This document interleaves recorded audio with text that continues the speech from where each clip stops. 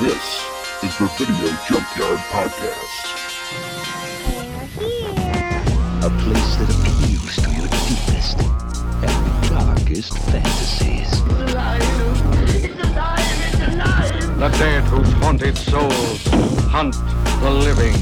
I have come here to chew bubblegum and kick ass. And I'm all out of bubblegum.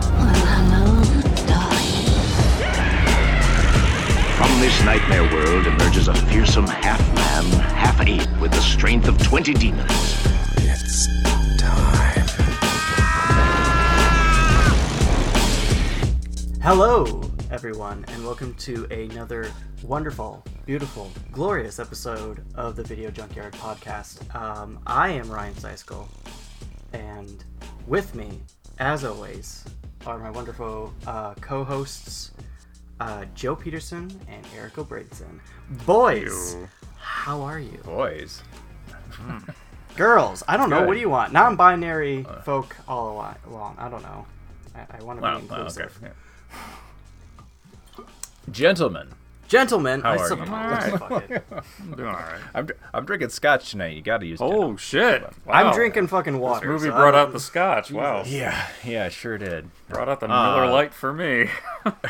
And now we take a quick break to let you know about some other excellent podcasts that you should check out. I would like to invite you to take a trip across all of time and space. Join us in the police box as we discuss the worlds of Doctor Who in a completely random order. We discuss it all. TV stories, audio adventures, novels, nonfiction books, and on and on. I'm your host, Eric O'Braidson. I would be very happy if you joined me for the Police Box in the Junkyard Podcast. The Police Box in the Junkyard Podcast is a proud partner of the Video Junkyard Podcast and can be found on most major podcast platforms including SoundCloud, Podcast Addict, Stitcher Radio, Google Play, and Spotify. You are listening to the Time Streams Podcast. Hi, I'm Juliet. And I'm Nathan. Experience Doctor Who from the very beginning through a classic fan's eyes. And through the eyes of a new Who fan. Reminisce and relive those classic moments with Nathan as he offers fun insight. Or experience them for the first time with Juliet as she dwells on social issues, history, fashion, and the size of a flashlight. We're the Time Streams Podcast. Find us on Spotify, Stitcher, or Apple Podcasts. Hello, fellow time travelers, and welcome to the Doctor Who Target Book Club podcast, the only podcast to discuss, in story order, all the Doctor Who novelizations. My name is Tony Whitt, and every 2 weeks or so, I'm joined by a 2 to 3 person discussion panel, including our so-called expert who's been a Who fan since 1979. That would be me. We also get the views of intermediate, casual, and novice fans who either have never seen the show or who have never read these books until these podcasts, including Dalton Hughes and Alison Fitz-Seyfried. You can find us on iTunes, Stitcher, Spotify, or wherever you find good podcasts, or even ones like ours. You're listening to the Video Junkyard Podcast. Enjoy your travels.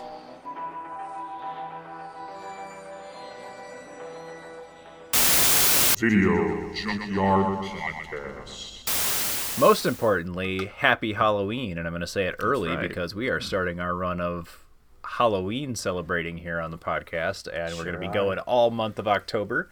And our focus this month is classic Halloween films, but we're not talking, the old black and white classics. We are going with classics from our era, so when we grew up, and that, respectively, Ryan's a little bit younger, but generally we all grew up in the same time period. We remember video stores, we remember that era. So we're talking Halloween classics from, the 80s and 90s. Or even what were the movies that were coming out that were being hyped up, especially around Halloween?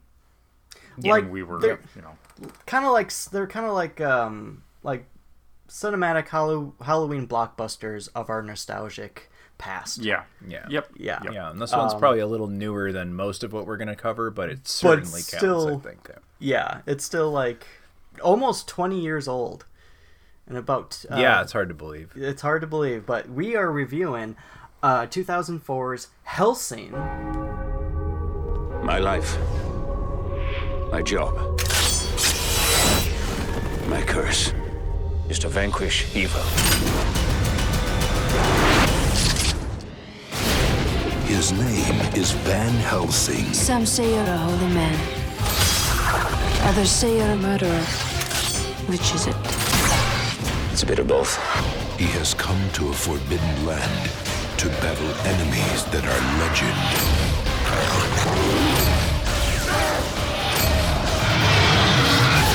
Oh my God. This summer, evil has one name to fear. Hugh Jackman is Van Helsing. Starring Hugh Jackman from, that pesky X-Men franchise, and that one chick from the underworld. You mean Kate Van Beckinsale. Helsing? Yes, Who did I Van say? Helsing. Helsing.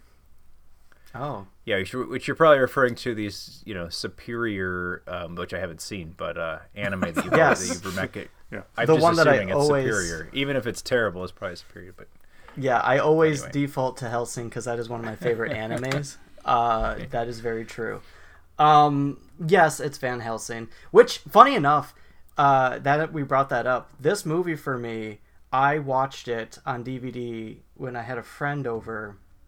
I think I was like 14. I was 13, 14 around the time that this movie came out. He was very excited about this movie. The same night that we watched this was the same night, like, he fell asleep and shit, and I was watching Stars. For those kids out there who don't know, the Stars channel that you buy for cable. And that's when the Helsing anime came on, because it was around October, and that was the first time I saw Helsing, the anime. Was this the first anime was the same night that I watched this movie. So it kind of rinsed this out of your eyes. That helps. Instantly. Yeah. But this movie, for me, is still a positive, nostalgic thing to watch, and we're getting into that further. But as we do with tradition, when was your guys' first viewing of this film? I know I did not do the plot synopsis. we'll get there. We'll get there. Fix it in post. Yes, this one I'll do it, but we'll do this thing first, and then we'll probably splice that in or whatever. I was actually somewhat eager to see this one when it came out. I was just finishing college. In fact, I think I saw this. I can see why you have the bitterness now. Okay. Right before I moved. I think it was right before I moved to start grad school. 2004, end of 2004, I believe, is when this came out. Wow, different timeline. If that doesn't tell people. I remember walking out of the theater so fucking angry. Which in retrospect is dumb. I'd be angry, right? But it was not what I was hoping it would be. I was very disappointed in this movie. Yeah. My story is almost exactly the same, and it very well may be that we saw this together if it was 2004. If you saw it at college, I don't know. I don't remember when, but I think I actually saw this one with Sarah, with my wife. Oh, okay, cool. Yeah. I didn't. Anyway, fine. Yeah, is around. Would have seen it around. Yeah, fine, dude. That's how I read that too. It's like, actually, I saw it with my wife. Sorry, I just peeked the fucking record. Yeah, anyway. You weren't there.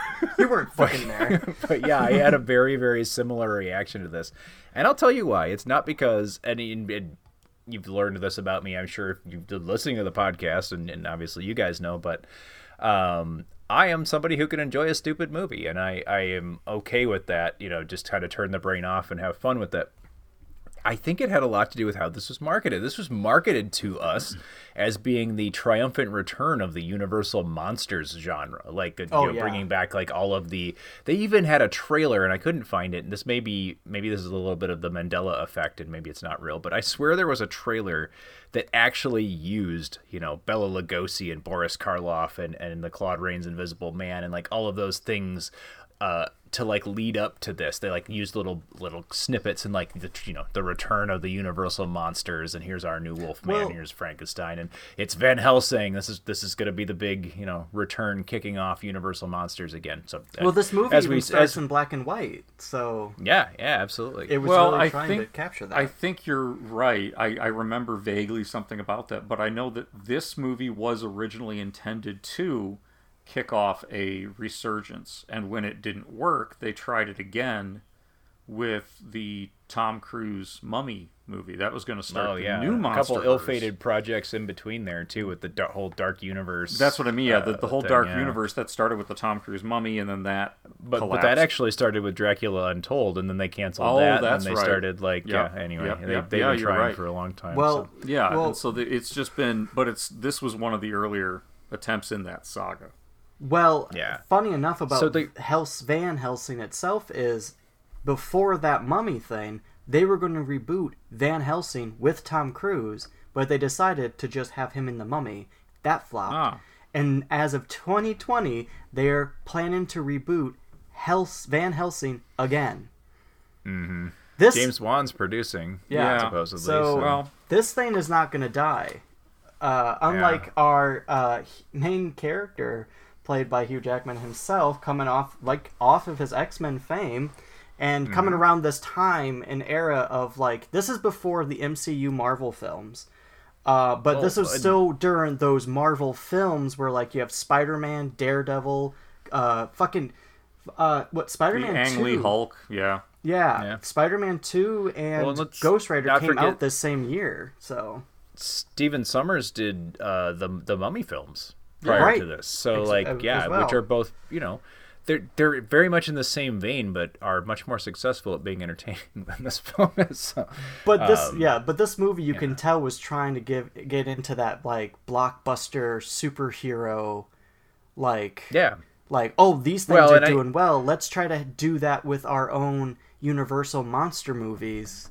And, the Mummy was, a re-envisioning of a Universal monster movie already, and I kind of got the loose feeling that it being Stephen Sommers and it being what it was, that they were kind of universing this into that already. Like, it may exist inside of the same, but then I saw the movie and maybe not. But no, it's definitely not. Because around that time, sorry. Well, so let's do a quick synopsis before we get into it. Yes. So it's an homage, of course, I guess a tribute to the Universal monster horror films. It's essentially kind of inspired by the Dutch vampire hunter Abraham Van Helsing from the Bram Stoker's novels, and he is essentially I don't want to call him a soldier, but he's like almost a hitman for Rome, essentially, and he goes around and fights monsters, and there's apparently a plot revolving Dracula, who is trying to harness the revitalizing power of Frankenstein so he can unleash little vampires around the world. Is that about right? We should not have let you read that, but yes, you were actually very right. See, there you go. I was gonna say he pretty much nailed it. He nailed it. That's for sure. I like that he just called it little vampires, because that's pretty much ends up being the crux of Dracula's big plan. So tell you what, the whole plot werewolf of this manipulation and Kate Beckinsale in her pants. I would word it differently as Hugh Jackman's Van Helsing is trying to go up against the most pro-life group of people ever to exist. Pro-life vampires. Yeah. Which is kind of ironic. I like it. Like, even post-abortion, these people, we need more corpses to reanimate more corpses. Wow, this is getting dark. There is so much attempted plot shoved into this movie. Yeah, but it never it never does anything with it. Like, you've got Kate Beckinsale's character and her brother, who are the last lineage of these people that claimed they were going to they devoted their family line to destroying Dracula, and to where none of their family members would get to cross over into heaven until they did. And they're really bad at it, though. Well, and then we find out, towards the end, obviously spoiler alert, but that Dracula is actually part of their family, was a son of their ancestor. Right, and he couldn't kill his own kid. And so Kate Beckinsale ends up being literally like the last of this family lineage. And so the whole plot is inspired by, there's all these people in, like, purgatory. And we can't let that go on, and Dracula's up to some shit. I mean, we're not sure what, but he's got a plan, and then we find out, it's mini vampires. And thousands of mini vampires. I'm going to be honest, this movie came out roughly around the same time that Hansel and Gretel came out, and, oh God, what was the other one? Well, Brothers Grimm. And I think these movies all blur together for me. Yeah, I was going to say, I think more importantly, this movie came out on the tails of the aforementioned The Mummy and a little thing called Underworld, which... I was going to say Underworld is the we talked about one. in our vampire special if you dig back into the archives. But, yeah, I think that's what this thing is speaking to. Obviously, Kate Beckinsale being involved with this movie and just this quasi, like, action horror thing, and not quasi at all, action horror movies. I'm not sure why they were popular or why Hollywood spent so much time making them, because I can't recall any of them ever being really good. But you had, the Underworld franchise, you had the Resident Evil franchise, you had I think they wanted to turn Van Helsing into something similar, but they wanted, with the backdrop of the Universal monsters, because those were properties sitting on a shelf at that period that they weren't doing anything with. I mean, I feel the same way. You guys were in grad school or transitioning to grad school at this time. I was an undergrad still. Yeah. Okay, yeah. But me, a teenager, not even like full high school teenager yet, still like 7th grade, 8th grade, I can tell you that almost every fucking person, not me, I'm trying to step away from it, really fucking enjoyed the Underworld series, it seemed like. At least a lot of people that I fucking knew. And it was forced upon me frequently. But I find a certain amount of cheesy-rific charm in Underworld, and that's, I think, what we're going to discuss here, is I feel like it's missing from this a little bit. Like, I can enjoy Underworld. Yeah. I don't like it, per se, but, yeah. This movie, but... For more on Underworld, check out our Vampires episode. So, yeah. But, like Joe was saying, as well as you were saying, too, like, this movie, like, you just mentioned, like, we mentioned the whole family plot, but that is just, actually, I feel like that's just a drop in the bucket of plots that are going on in this. Yeah, that's what I mean. Like, random one that one's happening, and yeah, there's just plot. Well, there's also the subplot that, Van Helsing may actually be the Archangel Gabriel. He can't quite remember. There's, his history with Dracula fighting throughout the ages, which actually sounds kind of cool until they don't touch on it at all. They just give Dracula some lines to Well, this movie, you can tell they have, they have franchise in their brain when they're writing this. So. I was going to say, this movie is definitely them trying to forcibly plant seeds of a franchise, because you know how nowadays there's a lot of struggle to try to emulate what MCU did, because they kind of did a certain formula, and some arguably tried to emulate that, maybe do some variations like DC, but more or less they're still trying to do that. This is before even that fucking existed, so this is definitely I should have mentioned the Dark Universal being the biggest failure of that. But then again, this is them. This was their first attempt, and they're like, let's try to do it all in one film. Yeah, and this is doing the build-up that, they were trying to almost be like Blade, but a period piece.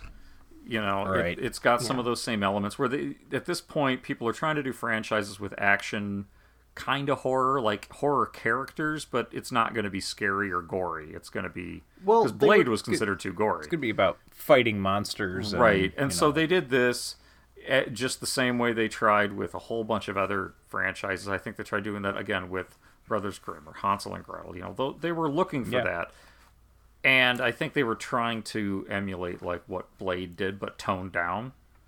And then 4 years later, you get the MCU starting. And that's a much more thought-out plan. And then the Dark Universe came around we're just going to do what Marvel did. And it's yeah, but you have to start with good movies. Yeah. I think this is more, we mentioned the Blade and the Mummy, but this is definitely more on the ride of the later the Underworld for sure is I think the strongest one. Plus because with the Hugh Jackman edition, the idea of X-Men, X2. I think was also came out before this, I think, but they're trying to do those action comic book levels, but also trying to do an actual homage to the Monster Mash Universal style, oh gosh, you know what I mean? And that's where they failed. If they had gotten that right, I think they could have done something with this. So here I you're gonna hate me for this. I actually think they succeeded in this, not in the way they intended and not the way that we wanted them to. As in, let's face it, all those previous movies, they were meant to just draw in the cash. Like, the same level of those movies that, like, they just kept pumping them one after another. Like, this was just supposed to be a cash grab. We're talking House of Dracula, House of Frankenstein, Monster Mash. Yeah, absolutely. And they're not great movies either, but at least they're silly fun. Like, I mean, this is where it says, for me, this actually continues that. Like, this was clearly a cash grab, and it still succeeded in doing that stuff. For me, this, like, same like those, like, this plot makes no fucking sense. You're just trying to throw these people together. And weirdly enough for me, I'm like, this is so stupid. This is so bonkers. I enjoy it. But I think that black and white prologue, for as much of a fucking mess as it is, if the whole movie would have been like that, I would have enjoyed it more. Yeah, I actually was just going to say, I really enjoy the first 10 minutes. That homage part of it actually works for me. It's still over the top. It's still kind of like CGI stupid and like... But it's got like the black and white grain. It's got the shadows. It's got the sets. It's got everything that feels universal. It has the over dramatic acting as well. Yeah, if that would have stayed the whole movie in that vein, it wouldn't even have to stay black and white. But just like keep that style to it. Yes, I think I would have really loved this, even if it was stupid and over the top. I think this would have been a cult classic for the ages, kind of thing. I think it's the fact they tried to lean so far into the modern day, like the underworld and shit like that. Yeah. That it starts to lose steampunk or cyber damn near weaponry. Well, and it just stuff. loses itself in its excesses. Every scene has to be like 14,000 vampires, like, and they're all going to be flying around. There's going to be stuff flying everywhere, and the CGI sucks. And it's just like we get that shitty yet ridiculous fun, I guess, black and white opening, and then 10 minutes later, it's just a big old rubbery CGI Mr. Hyde. Yeah. Which I want to add, why is that always the go-to for Mr. Hyde? Is he's got to be a fucking ape? A giant. I don't know. All the way back to the Spencer Tracy. Yeah. But not in the book. He's actually shorter than Jekyll. Yeah. Well, the original, like two first silent versions, they used just kind of like a weird looking man. But yeah, I think the first sound version, the 1927 one. Yeah, I'm wrong on the year, but anyway, I think the one with Spencer Tracy. They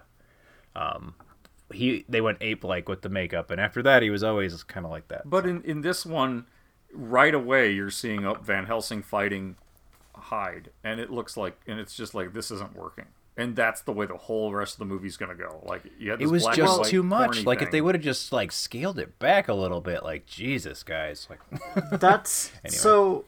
I think. Because of how, like, definitely in the early 2000s, the biggest fucking problem was all of this, the amount of CGI in an action thing. Because here's where I'm at with this movie. The CGI is fucking awful. I agree. It's not even good CGI for the fucking time. Because I rewatched Spider-Man 2 recently, and I watched behind the scenes. Good. And it still looks good. Like, is there dated elements? Sure, but things line up.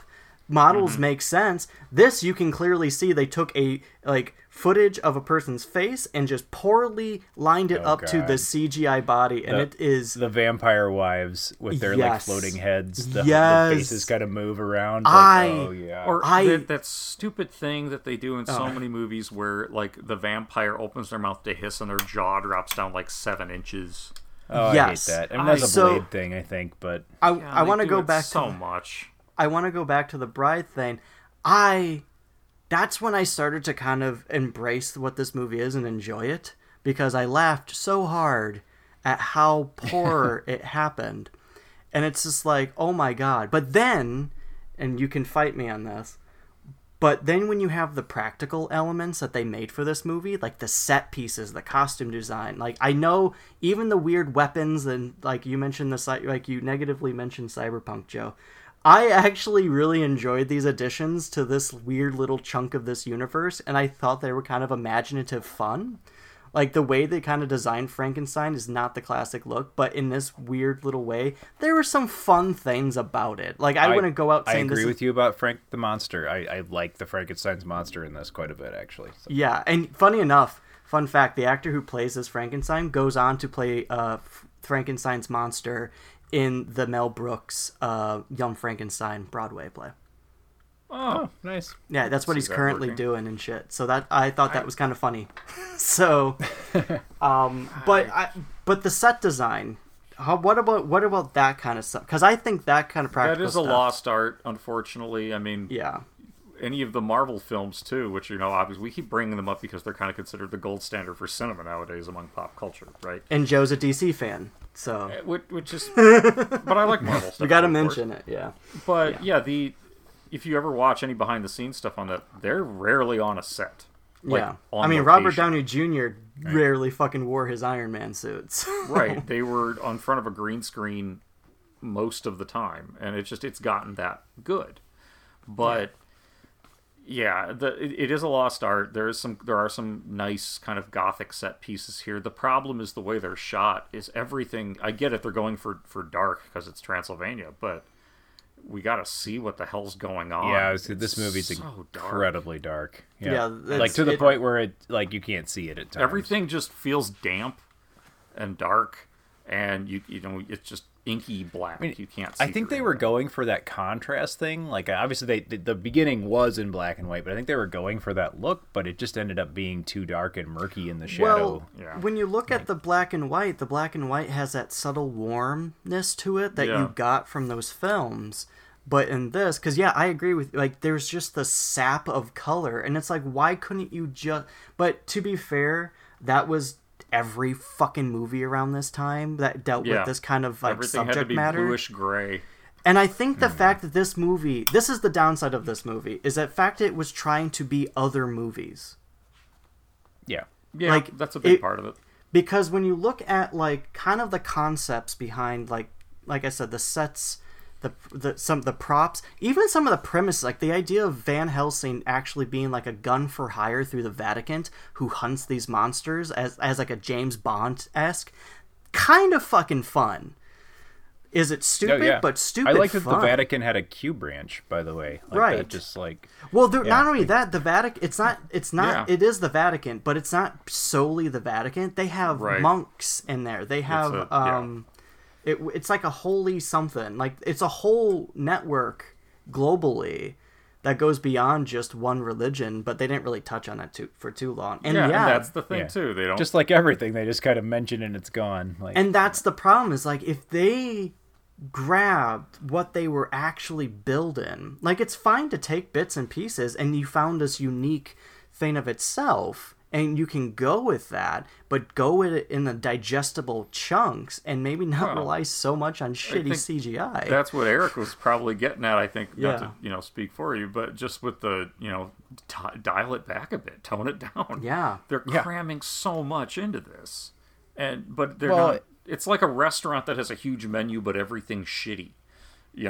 It's like a buffet. It's just like a buffet. Yeah, it is. It's a buffet. It's an excess of everything, but none of it's good. It's all just kind of warmed over and dry. All of the scenes and all the decisions are constructed around set pieces for their special effects, which end up being lame and not impressive. Like the Wolfman in this is the least impressive werewolf I've seen in a modern movie. It's a cartoon. It's like watching cat vomit, like a hairball. It's move visually. The Van Helsing werewolf later in the film is a bit better, and I only say a bit, but that initial Wolfman is just bad, and I think that's because, and this is not, I didn't find this on the Wikipedia page. This is coming from a memory, so again, this could, disclaimer, this could not be true. But I believe I read at one point that they actually had done a design of the Wolfman that was based on the classic Lon Chaney look, and it didn't test well. So they scrapped it and threw something else in at the last minute. And if that's true, you can tell. It's just right. Don't do werewolves in CGI. You just don't. It doesn't work. It's never worked. It's just no fun. It doesn't look like it lives and breathes. And it's my even the complaint about werewolves a lot in of CGI. Underworld, though I didn't like them. At least there were shots where they were practical effects. Yeah, but that's in Joe. Of course, you go for this all the time. The most pinnacle in werewolf movies, it goes to the practical effect work of American Werewolf in London and The Howling. Mm-hmm. Yep. And The Howling. I won't shortchange that one. And that's one of those things, like, that's something that this movie should have also kind of maybe drawn on more so, is like, hey, why don't we, instead of looking at what's popular now, Underworld, which of course, you know, studios do. So let's just say this. This is my personal take on it. I think the people who came up with this had a much bigger, grander idea than what the studio wanted to pay for. The studio's like, hey, no, Underworld's popular now. We want more of this shit in it. And so on, and like, hey, we got. I don't know. I'm just saying, like, when you look at there was such a push around this time for CGI. Everybody was trying to do, you know, the next Jurassic Park. They all thought, yep, we got this, and we got maybe one of the guys that worked for, you know, ILM, but it just didn't. It didn't work, and I don't get how it gets. You know, they made a decision to be like, yes, that's good enough. It looks terrible. Well, here's the thing. This is what I'm learning at that time. It's not just of the time. They knew this looked terrible. I was gonna say, like, here's the thing I've learned about a lot about CGI work is that it's usually how much money a studio is willing to give and how much time they're willing, like, that the artists have to make it. Like, this could have been way better, like Spider-Man 2, because like I said, these came out around the same time. Like, but it's like this movie feels like there was a lot that what came up with, what was designed, I think, by people who actually felt like they could have a really cool, fun thing. And I think the studio, I would argue, I think a lot of studio heads or certain people, like, throw it all in, and here's your budget, and you got to do it quick.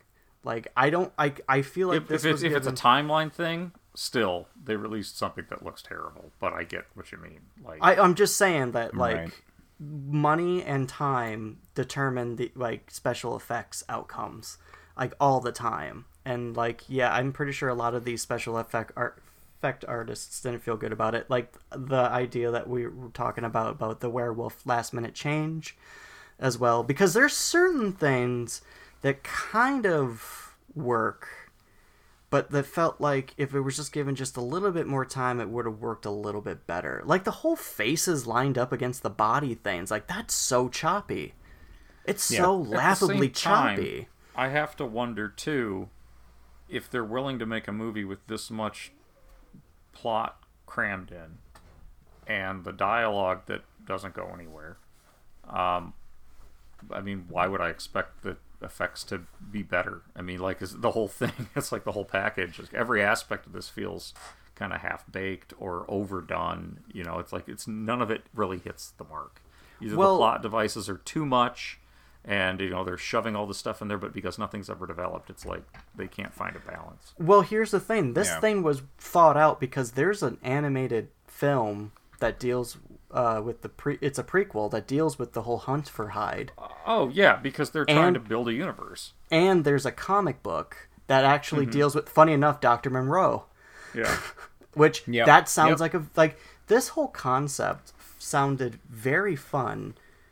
And I think, like, the idea of having Van Helsing be this character who shows up to these different missions, and the whole missions be these unique stories. But that I'm leading that up to another criticism I have for this that I think is, like, where it had a cool idea, but it dropped the mark because it was trying to do what everything was doing.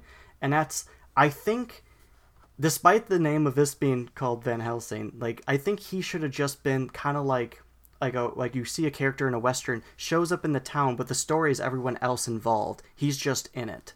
Like, I think the last part of it, the werewolf transformation, should have actually fell on Kate Beckinsale's Anna character. I think she should have been the one. I think that's how she should have died, is because of the werewolf situation. I don't think he should have been the one to become the werewolf. I think he should just be like the stranger. You know, just shows up in the town. He is a part of these people's lives for a brief moment. They run their course. That's kind of how they started it off, with that Western feel. He's got the wanted poster. He kind of walks into town with all his, his guns hanging on his hips. It's got that whole, like, Western kind of thing going on. But it's like, I could see it playing that way. But they have Hugh Jackman, and sort of like, no, the man has to be the main character, and he has to be the one who does this. Well, and they forget about the whole Western thing by, minute number 20. Like, it's just gone. Like, well, they also set up the whole concept that it's her family, and she's the last one, and they can only go into heaven if they kill Dracula. But she dies, too. She didn't kill Dracula. He did. It should have been her burden. Yeah. And then, like, he witnessed it, and he had to take her out because she was a werewolf. This is just my edit. She turned into the werewolf. There was no cure. And after she killed Dracula, he had to kill her in the end because she was going to be a danger. And that makes more sense emotionally. Like the death of someone. There's one other movie. We keep comparing this to other movies that came out around the time. But there's one that I just remembered that came out a year before this that should have been a big indication to Universal that they need to reconsider how they're doing this, and that was League of Extraordinary Gentlemen. I was gonna bring it up. I was gonna bring it up. This feels like LXG with monsters. Yeah, I mean, there are so many similarities. You're absolutely right. And they should have been like, "Wow, that tanked."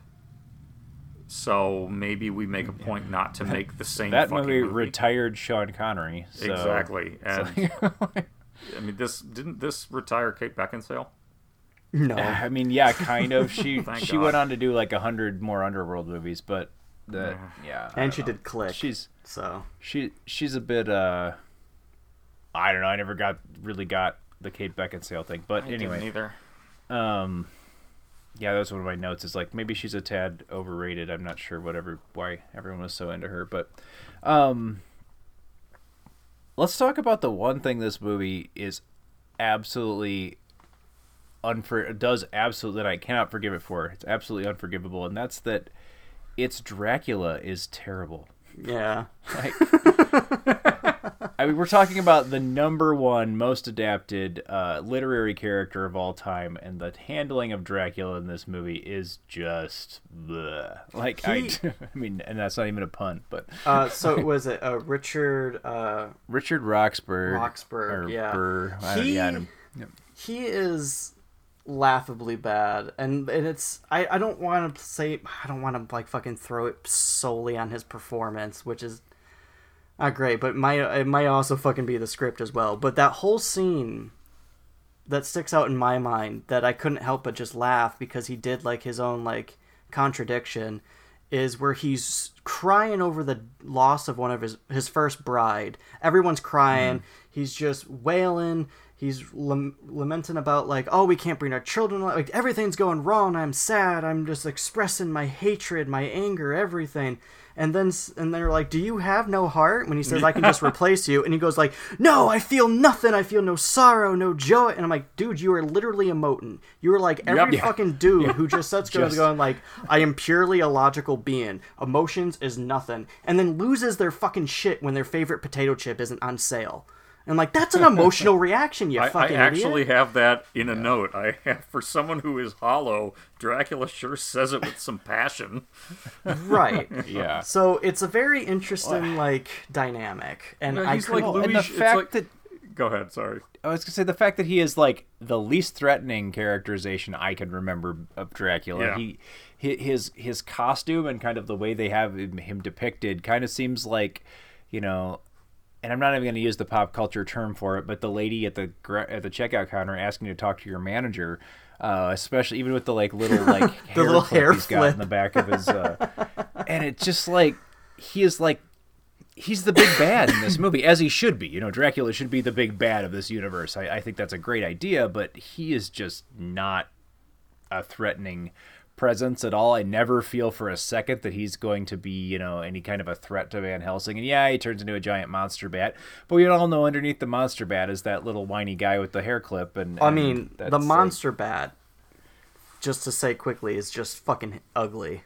It's not. It's just the. Big, it's just ugly, rubbery CGI fights. I actually feel like it must have been really bad because I feel like they tried deliberately in the edit not to show it. Yeah, like it's really weird because there's a whole fight between the werewolf and that, and you barely ever see the bat. Like it's always just like blurring by. Like yeah, like the brides were better designed.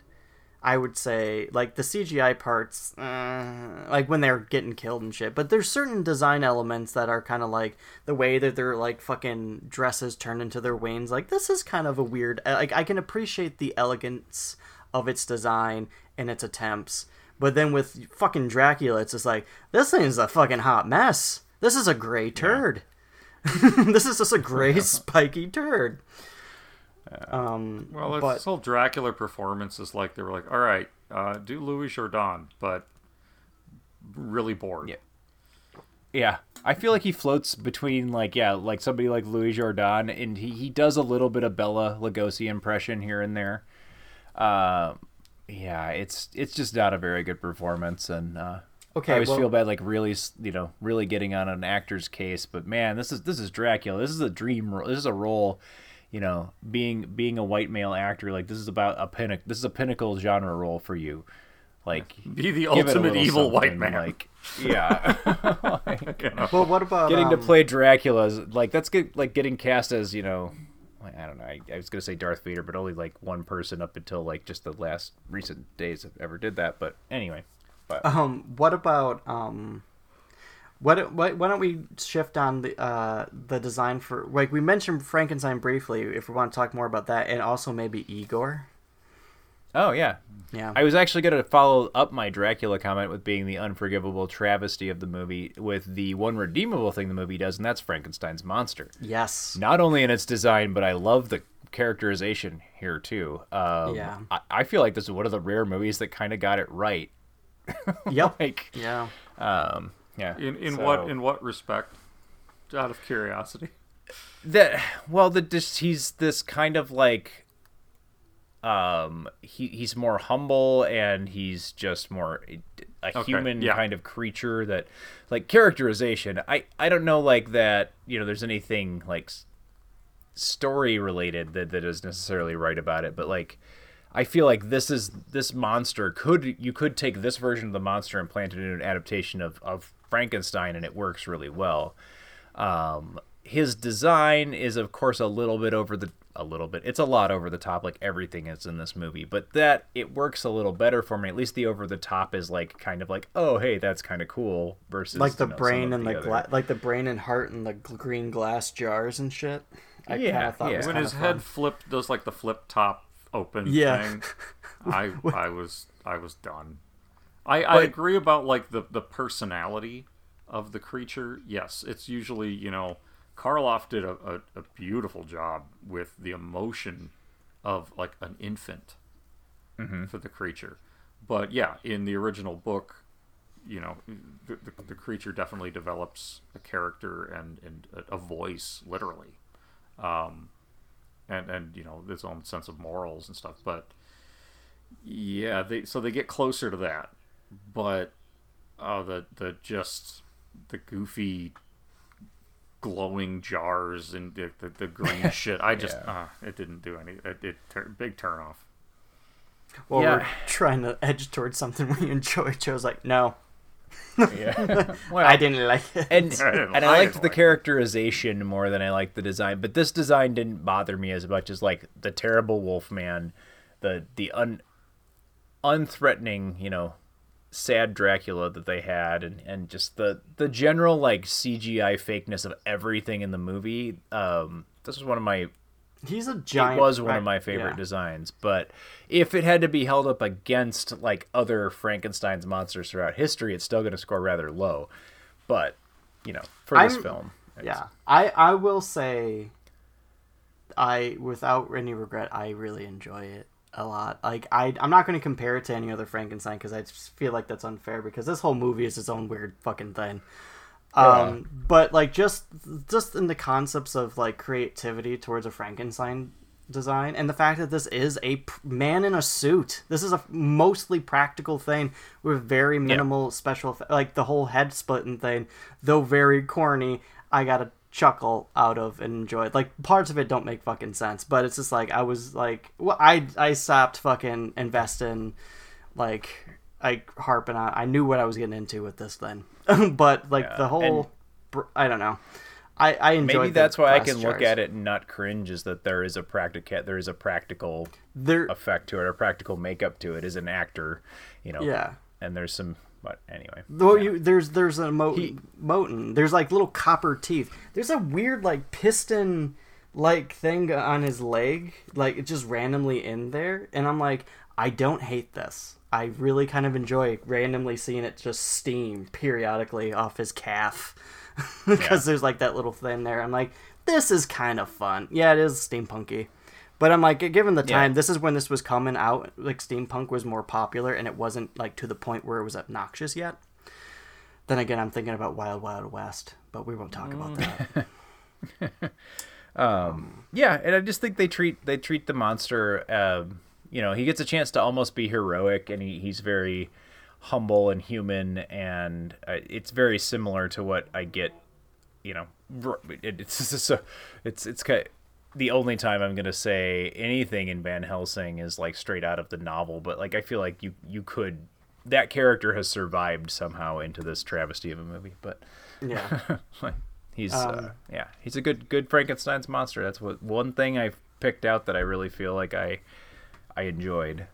And Kevin O'Connor's Igor, that's just one of those situations where, because I know him from Last Action Hero. Mm-hmm. Okay. Yeah. So, because I'm a big fan of Last Action Hero, and actually, funny enough, these two movies are very similar for me. Like, the same level, like, this is stupid, and I really enjoyed stupidity. And to see him in there is what I think sews it together. And him as Igor is like, yep, he went from that one character in that movie to this. That's what this is the trajectory. This makes sense that this is this Igor. He's just a fucking malicious, ugly little man with a fucking taser. I'm pointing him out because he's one of the only other few fucking people that has like a prosthetic thing going on. I'm not saying he's the best Igor, but yeah, he's not really even reminiscent of most Igor characters, except that he's deformed and ugly. Otherwise, he's kind of a cruel, slave. Oh, I don't know. I guess even in the original Frankenstein, it was Dwight Fry's Igor as one of torturing the monster originally. So anyway, but so I guess Igor's cruelty certainly is there from the original. But yeah, I thought it, just like everything else, it was just, hey, what can we do to Igor to like up it to 11 and just try too hard to be cool and edgy? I don't know, but this is giving the Mandalorian gun to tase. Yeah, Frankenstein. I did, however, Igor and like I don't know if it was Dracula or whoever had this kind of like weird army of like little kind of steampunk people. I will call them, I guess, for lack of a better word. Weird little ghouls or whatever they were fucking called.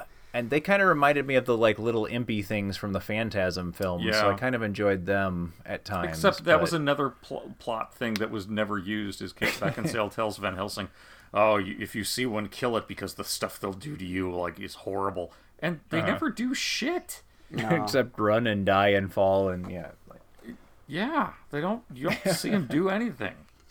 Pretty much, they're like the Oompa Loompas in the factory. All they really fucking do is repeat the same fucking shit over and just work on shit that Igor tells them to work on. Like, they're not out doing the fucking master's bidding. Like, they have vampires out in the day, given it's a cloudy fucking day. But if any fucking dermatologist has ever told you, cloudy days burn you just as badly, if not more. The cloud thing was so stupid. Come on. They did it with the werewolf thing too. Yeah, every time the moon is exposed, you turn. When it's not exposed, or whenever. I mean, then it gets to just whenever. They just turn whenever. Yeah, whenever it's convenient. It just made more of that flesh-ripping transformation thing that just wastes their budget. If you would have done that with practical effects, that would look kind of believable and fucked up. But you did it this way, and it just looks stupid. And when it goes back to Wolfman goes back into whatever his name is, Anna's brother, who's the Wolfman in this, it does the same thing. The fur then just rips off. It's like, what? I don't know. It's a weird thing. There's no transformation. It's like, the fur you rip and off skin your skin just and there's the fur, and then under that, it's like a Russian doll. Like, does he get a little smaller? It's kind of like a every time he Looney does Tune situation, honestly. Yeah, you just take off one suit, and there's another suit, another suit. Yeah. Now, if they did that with just... practical, he'd be as thick as Mr. Hyde. And I think Mr. Hyde, I want to go back to that, because he's voiced by Robbie... it's not. Robbie Coltrane, yeah. Yes, who played fucking Hagrid from fucking Harry Potter. Yeah. You could have just had him in practical fucking makeup and shit. Yeah. There was no totally need. Looks like the... And even that type of a, Well, look what they did with him in Harry Potter. Like, they made him look huge, right? So, you could have done that with him. It's just... I mean, okay. Let's take a tiny bit of the blame, only a tiny bit of the blame off of the filmmakers. That is what was going on in this kind of filmmaking at the time. Like, that was the a same big thing with Mr. Hyde in LXG. Yeah. Yep. And so certainly that the people that made the film were going to have to deal with that being what they were expected to be doing, especially a studio movie. And Stephen Sommers coming off of something like, the Mummy films, which, certainly were big kind of action-y things with some questionable CGI, but, managed somehow to still be pretty entertaining, good movies. This could have been something like that, and I just feel like that dialing everything up to make, everything being just a crazy CGI effects set piece. The movie falls apart in scene number, 3 or whatever, when they first get to the Transylvanian village, and, it blows its wad in the a minute and a half into a scene where it looks like there's going to be a bit of suspense, because here's this westerny kind of situation, the gunslingers coming into town, and the townspeople are leery and and then all of a sudden, bang, 3 awful CGI vampire brides, and then all this I don't know, it turns into the machine gun crossbow.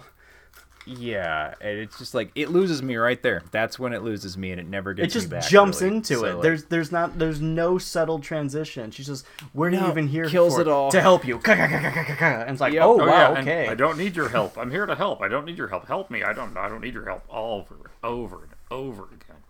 Yeah. Mm-hmm. Because there are some, and I mean this, there are some good ideas here.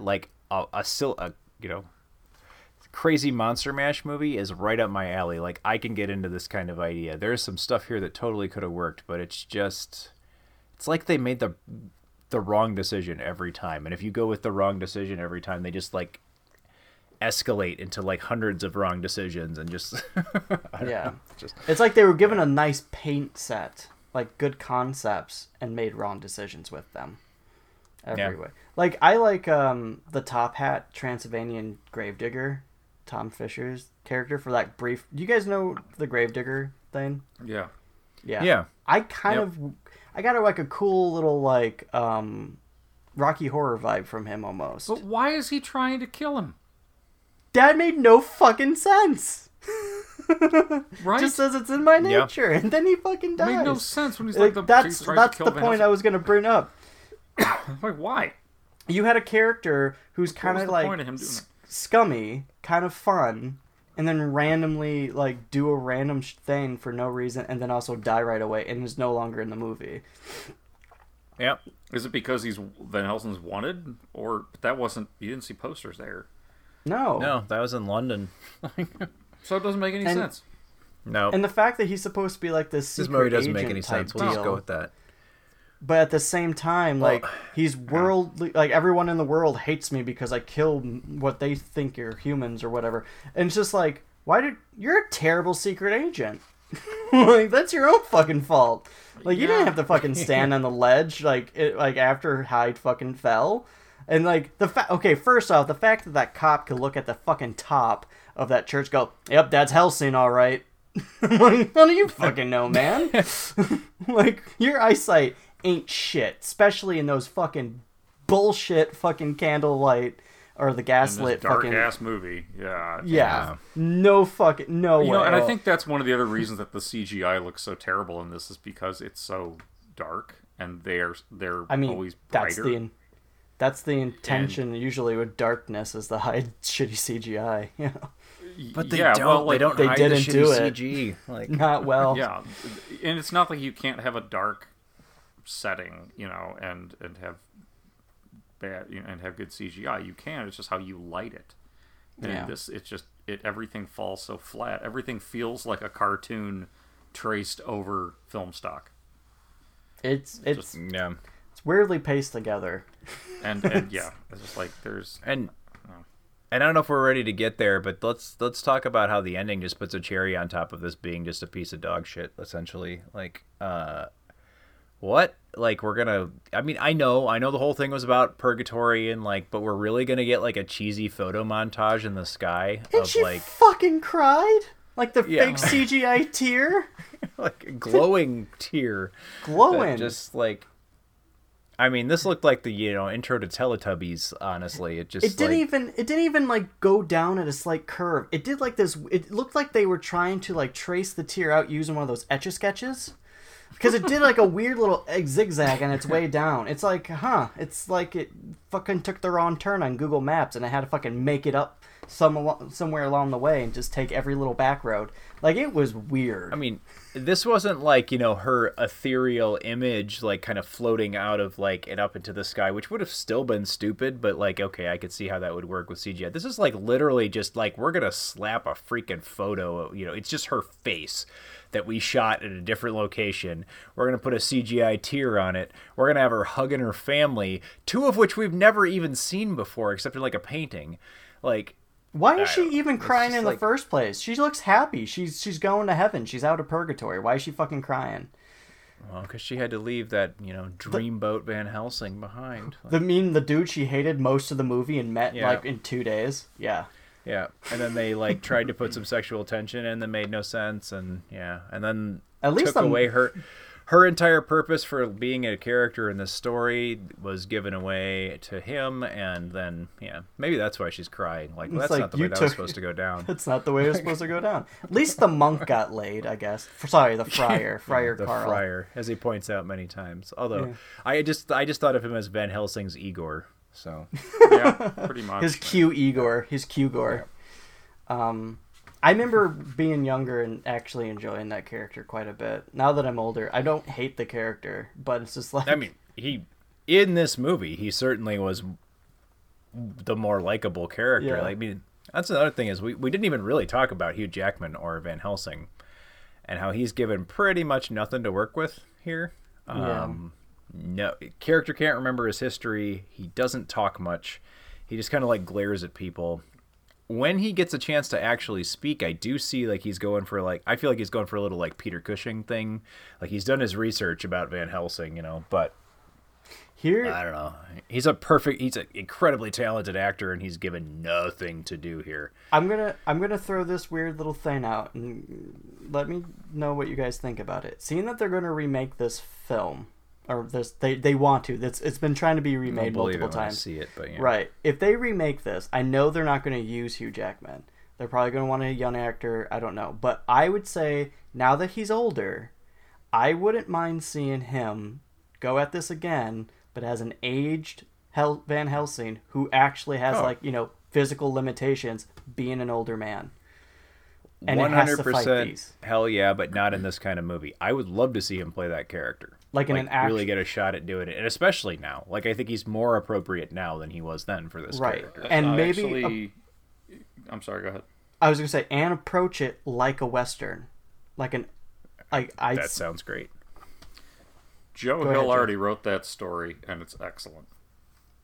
Oh yeah, it's called Van Helsing's Boys. It's in the collection 20th Century Ghosts. I highly recommend it. It's about an aging Van Helsing and his sons, and what kind of father he would be as like an old man. It's really, really good. Well, there you go. You got a good story as a basis. Get Hugh Jackman back. He doesn't have to be connected to this film, but you can get some box office based on that. Just Deadpool this, right? Just same guy, different story. Pretend the first one never happened. Yeah, and then occasionally break the fourth wall and make a joke about it. I don't think any of us would argue that Hugh Jackman's not a fantastic actor. Like that, he was not the problem. Like no. He was entertaining to actually watch as Helsing a few times. Like there are some elements where it's just Jackman charm and performance that is likable. But then when he has to like read off dialogue that progresses what this plot ever was, then it's kind of like, eh. I don't see much, and I really do enjoy him as an actor, and I don't see anything coming through here that's like, he's just kind of scowling at stuff most of the time. Like, I think I just liked his banter with Hyde. I think that's what I'm just thinking about. I don't know. Now that you fucking said it, you called me out. Now I can't fucking name it. Hyde scene, but he's pretty much just doing Wolverine in a trench coat. Yes, that's the reason he was hired. Same with Kate Beckinsale doing Underworld in she still had a corset. So it's just her more colorful one. How about that? They had an unfortunate choice for the color of shirt that she wore under her corset, because in any shot that was farther away than about 15 feet, it looked like she was just nude on top. Like, I don't think that was a mistake. I don't think that wasn't a mistake. I don't think that was somebody making an unfortunate error, Eric. but she wasn't. Like, I mean, if you were gonna go for something like that, I mean, shit, just go for it. I guess you can't have a PG-13 movie, but I build off of that. I actually thought she was always injured because it had little like white splotches. There were like splotches. Yeah, red. Yeah. And I'm like, oh, she got hit with like, because the first thing that she's in. Not the first scene, sorry. The main scene the first main scene that she's in with when Helsing comes to town, he's shooting that fucking machine gun thing. This is his first time firing it, and he's just fucking shooting willy nilly. And she's in the firing line. He's like, "I'll save you." And the first thing I thought when I saw that top with like the red splotches, like, "Holy shit, he hit her." She's still fucking dashing. Yeah. Yeah. Those Romanis. Yeah. Anyways. Well, we should probably start wrapping this thing up. Oh, by the way, Roger Ebert liked this movie. That makes sense. 3 out of 4 stars. Mind-boggling, because I've seen him write negative reviews of stuff that is like 10 times the movie this is. But didn't he like Carnosaur? Yes, he did. There you go. I mean, the guy certainly was not afraid to voice a different opinion. I always respected that, but I don't agree. Okay, so yeah, let's just get straight to the grading and final thoughts. Joe, you got a lot to get off your chest. You'll be surprised. This movie is 131 minutes long. That was one of my comments. It's so long. I'll save you 130. Black and White prologue is a fucking mess. Van Helsing's a vigilante. Big ol' rubbery hide. Exposition dump. Kate Beckinsale in a corset. Big ol' rubbery CGI werewolf. Couple of big ol' rubbery CGI vampire brides. Big ol' rubbery CGI battle. Credits. I give vampire babies. Maybe it was a vampire babies. Bunch of CGI rubbery vampire babies. A Tinker Toy Frankenstein. I unabashedly give this one an F. I wasn't as angry watching this coming out of it or anything like that, but this is just such a fucking mess. So you think the Guyver is better than this for you? Yeah, it has more redeeming qualities. I wouldn't say better, but has more redeeming. 100% more rap too, and 100% more rap. That might have helped this, but it would have to be like where's John? The rap from Teen Witch in this. Like if actually would have scored more points. if Van Helsing would have just been like, step off, and top that, then I think I'd be able to maybe elevate it to like an F+. I don't know. I was hoping that maybe a second viewing of this one would soften me to it, but nope, still don't like it at all. So I mean, the F was on as soon as like this was brought up. Like you had F mist all around you. Like you were excited to review this to shit on it. That's actually almost a quote from honestly, you. Like I'm looking forward to ripping this new one. Yes, we should review it. No, I don't know. I really went to this one like, okay, I'll give this one another shot. And within like that first 15 minutes, I was like, fuck. Yeah. So, it's not surprising. That's honestly, and I know, like, I was like, technically, no, everything about this I feel is just a failure. The script, the performances, the CGI, the plot, plural. Everything technical about it, the editing, the pacing, the lighting, just everything sucked, in my opinion. So I'm gonna sleep well at night giving this one an F again. How about you, Eric? I might not come off as quite as curmudgeonly, but I'm going to land pretty close to the same place at the end of the day. I also went into this the same. I actually was a little bit. I would never say I was excited necessarily because of the, my initial reaction to this movie, but I like the chance to reassess things, especially because, as I've said before on the show, and as I've told you guys, as a younger man, I did not necessarily have the appreciation for crap that I do now, or I might even becoming a kind of a fan of these so bad they're good kind of movies. Not kind of becoming a fan. Shit, I'm a huge fan of those things. But so I was kind of hoping like, oh, maybe I'm going to get something different out of this. I'm not going to get all that like Universal monster fanboy disappointment that this caused, and like all this kind of general like, and anger is the wrong word, but I kind of feel like this was one of those that is just like, I rarely walk out of something being like, I want my money back, and this is one of those. So was hoping to be a little lighter on it, and I think in general I was a little bit lighter on it. Like it didn't like anger me the way that it once did, but at the end of the day, this thing's still a huge turd. And I don't know, like I don't know how they take something. And they're going to do it again because we talked about Dark Universe and all that. They just can't seem to get it right. But I don't know how they take something that's just got so much potential and just totally destroy it by making all of the wrong decisions at every kind of like twist and turn that they have here. I don't know. There's just not much redeeming about it. I actually was convinced in the first 15 minutes of this thing, like no, I was wrong.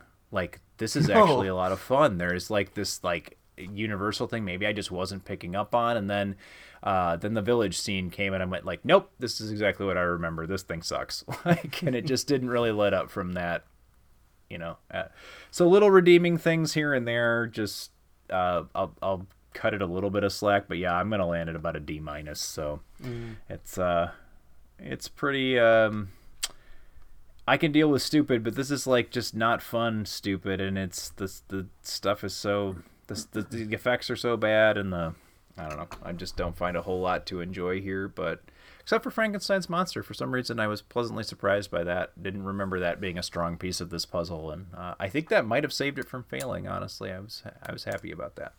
Yeah. Honestly, I'm still said I didn't get angry this time, but yeah, I'm a little angry about Richard Roxburgh's crappy Dracula, and I'm gonna take that anger and like just yeah. Anyway, what do you think, Ryan? I am gonna be the different one out of this. When I first saw this, like I like right away, like I was really excited about it, like a lot of people, and then when you finally see it, you're like, well, that was disappointing.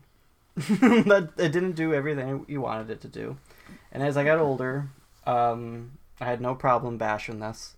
I have not seen this movie in a long time. This movie popped up so much for me because it was always on those like cable network movie channels and shit as a teen. So when I was at home and whatever, it's like, yeah, I guess Helsing's on. So I always threw it on because there was like nothing else to watch, and like I can at least get through this and do literally anything else as it's on. And I think it's because of that constant exposure to it. I started to learn to love this film. I don't see it as like it's trying to be the attempt. All the things that it's trying to attempt to do, it doesn't do well. And I don't see it as any of those things. I see it for what it actually is. It's just a giant budget, like heavy budget Hollywood cash grab trying to use very old school nostalgia tactics, but trying to poorly combine it with what at the time was popular, which looking back at what was popular back then, not great.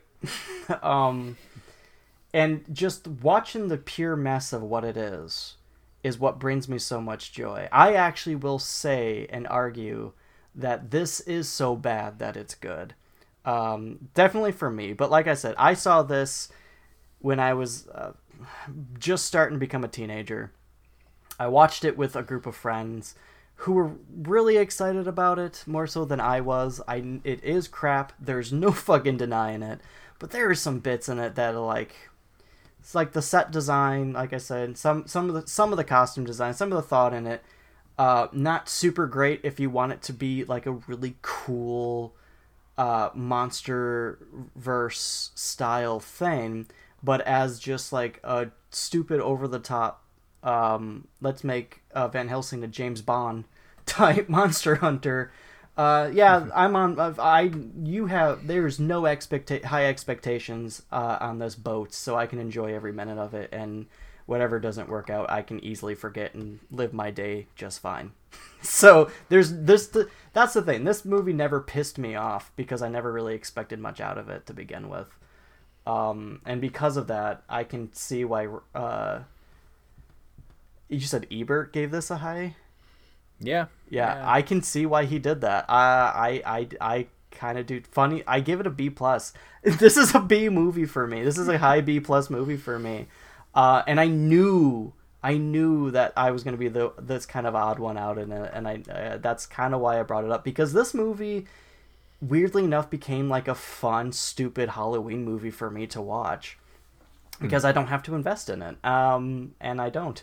And this thing has so much that was put into it. Comic book, action figures, animated series. It's going to be rebooted. And I'm just, why? But then again, like I said, I like Last Action Hero too for the same reasons. Like, that's what this movie is. This is an early 2000s action, like bloated action movie. That's what this movie was. That's what that movie was. They both have Igor characters played by the same fucking actor, and it just rings joy for me in just the dumbest of ways. And it's the one movie that everyone can be harsh on, justifiably so, but for some reason I'm not. And I'll be harsh about a lot of fucking shit, but for some reason I give this one a fucking pass. So, anyways, yeah, that was fucking Van Helsing, and it deserved all of the fucking shit thrown at it. And I'm a guy who likes it. I agree. Well, if you would like to throw some more shit at Van Helsing or share any of your questions, comments, criticisms, or witticisms, you can please do that at the Video Junkyard Podcast at gmail.com, or you can find us on Twitter at VideoJunkPod, or on Instagram, Pinterest, or on the main Video Junkyard Podcast Facebook page, or the Video Junkyard Podcast group. Anything you send to us, we'll be happy to read on the show, and we hope to hear from you. And the Video Junkyard Podcast now is an official Patreon page. You can find us at patreon.com/Video Junkyard Podcast. If you like what you hear, we hope you would please consider helping us out by giving a little bit to help us host the show, and any production costs. All of the money given goes straight back into the podcast. We appreciate any help you can give, and there's some cool perks, including being able to vote on the movies that we watch, some exclusive content, as well as Video Junkyard Podcast swag and merchandise. So go check it out if that sounds interesting to you, and of course we very much appreciate your continued support of the Video Junkyard Podcast. Coming up on the Video Junkyard Podcast, we have another Monster Mash film as we continue to celebrate Halloween. We're going to check out the Monster Squad next week. So I actually didn't realize when we were scheduling this that those tie in so well together. But I've never seen this one either, so I'm excited for it. Okay, so we'll see if our nostalgic Monster Mash film is holds up to Van Helsing for you. So after that, we're going to be looking at Fright Night, and of course the main event, our Halloween show, Hocus Pocus. Yes, we're going to do that one for Halloween this year. So. We hope that you enjoyed listening to the Video Junkyard Podcast tonight. We hope you enjoy us for the upcoming episodes as we continue our way through the Halloween season. So until next time, this is the Video Junkyard Podcast, and I'm Joe Peterson. I'm Eric Branson. And I'm Ryan Seiskell, saying... Allow me to reintroduce myself. I am Count Vladislaus Dragulia.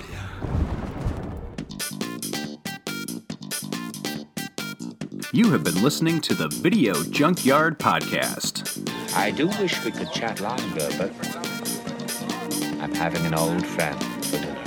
You just can't let them go. Go! Stay on the road.